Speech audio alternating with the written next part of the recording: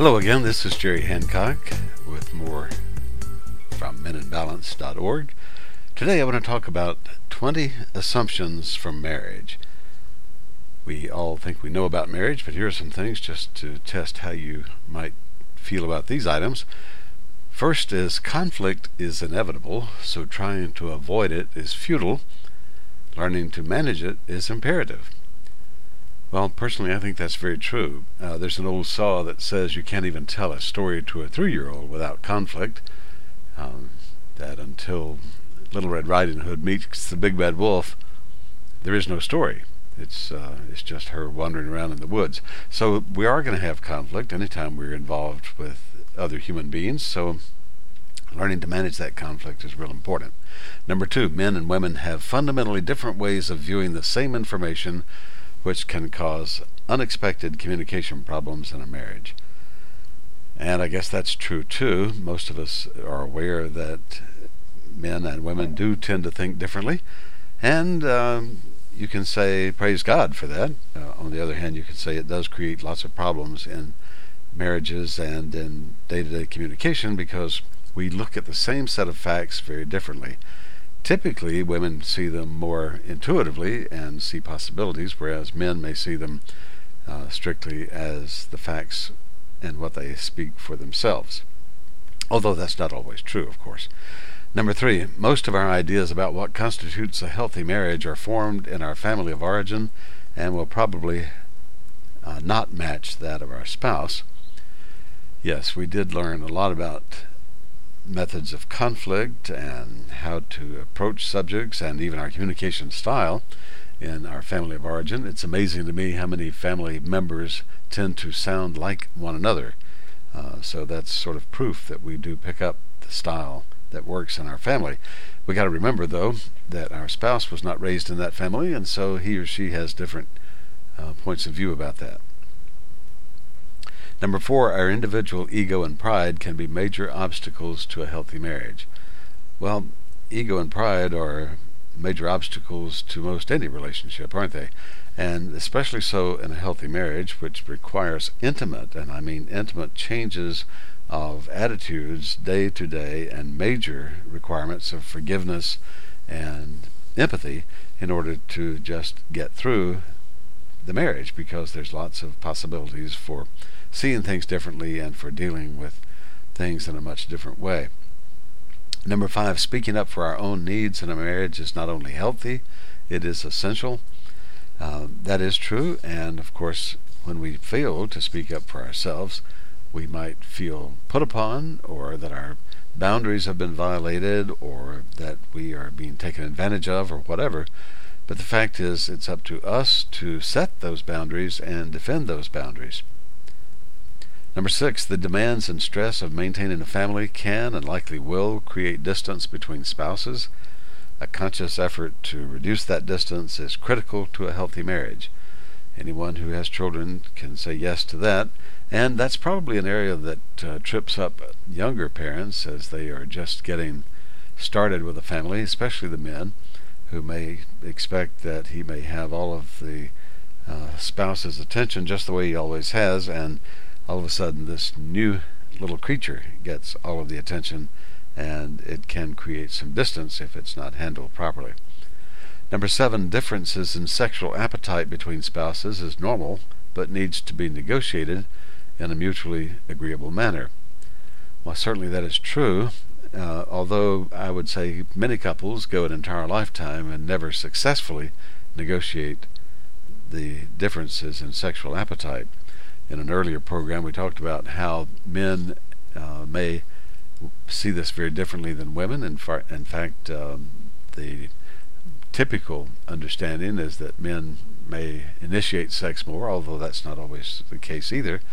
But the fact is that differences in appetite just need to be negotiated and worked out. In most cases, either party can accommodate the other's needs and do so willingly and happily. Number 8, most marriages will need some counseling from an outside source at some point.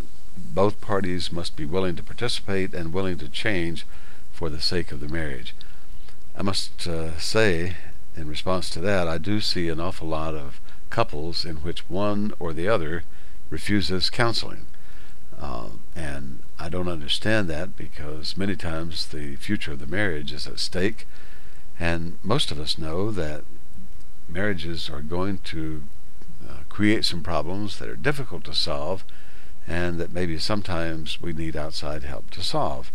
And being willing to participate in counseling and willing to change for the sake of the marriage is probably a foregone conclusion.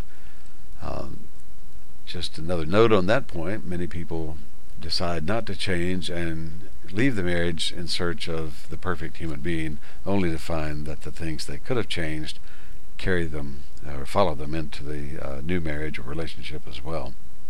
Number 9, too much attention to career or other distractions can cause couples to drift apart.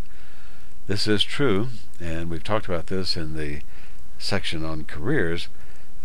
It is not always the case that it is the male who has too much attention to the career, although we men do tend to focus a lot on our careers and find work pleasing and satisfying, and so therefore focus more on it, sometimes at the expense of relationships with the family. Number 10, healthy marriages require intentional effort and routine maintenance. Yeah, I heard a guy one time say that he believed in the refrigerator model of marriage, and that is, you plug it in and it ought to last about 20 years with no maintenance. And most women would say that's not going to happen. Most relationships of any kind require some maintenance and an intentional effort to make sure the relationship is running smoothly. And this sometimes means preventive maintenance, by tending to things before they get to be serious problems. Number 11, romantic love may be the beginning foundation of a relationship, but will not sustain a marriage over time. Adjustment and modification of the definition of love must change as the marriage matures. Certainly we learn this as we get older, and I think for the most part, most of us take that as true, although there are folks, I would say, who maybe some years into their marriage make some assumption that that things should be just the way they were the day the marriage began, and very often that's not possible. Number 12, there is no formula for what constitutes a good marriage. A good marriage is determined by the individuals and what works practically for them. And I'm sure we've all seen marriages where maybe one spouse travels a lot, or one spouse has a hobby that takes them out of town a lot, or takes them on travel, or keeps them away from the family a great deal, and somehow the marriage works. And of course that's negotiated between the two people, and that works. If you have conflicts like that which don't get negotiated, then of course there is some serious opportunity for problem. Number 13, communication is one of the most troublesome hurdles in most relationships, and certainly is in marriage. Good communication is a skill which can be learned. Many of us guys are accused of not communicating with our spouses, although I need to say in that regard, I run into a lot of men who feel that their wives do not communicate with them, and so it's not a gender issue, it is a personality issue. And so we can learn to communicate better, and we can learn to just close the loop with our spouse so that we know what's going on. For example, just routine details about the daily schedule or the weekly schedule, or what's going to happen when, or what's expected in terms of carpooling or whatever it happens to be. Those kind of communication meetings are essential, and they can be short, but they need to happen. Just one more note on that. Today's iPhone apps and other smartphone apps do help for communication issues by being able to text and so forth, but it doesn't substitute for face-to-face communication and updating each other on schedule, which is the respectful and proper thing to do.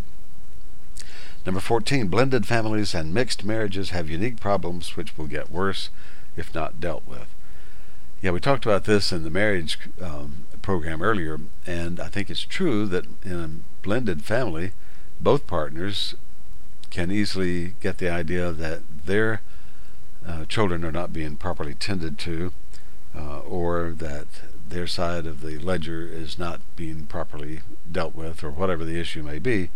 But the fact is that this is something that needs to be talked about, and if there are concerns, that they be remedied as soon as possible. Number 15, open dialogue is essential to a truly healthy marriage, and this requires that both parties be open and transparent in their discussions. This may be more difficult for men in some cases, but it is a skill that can be learned.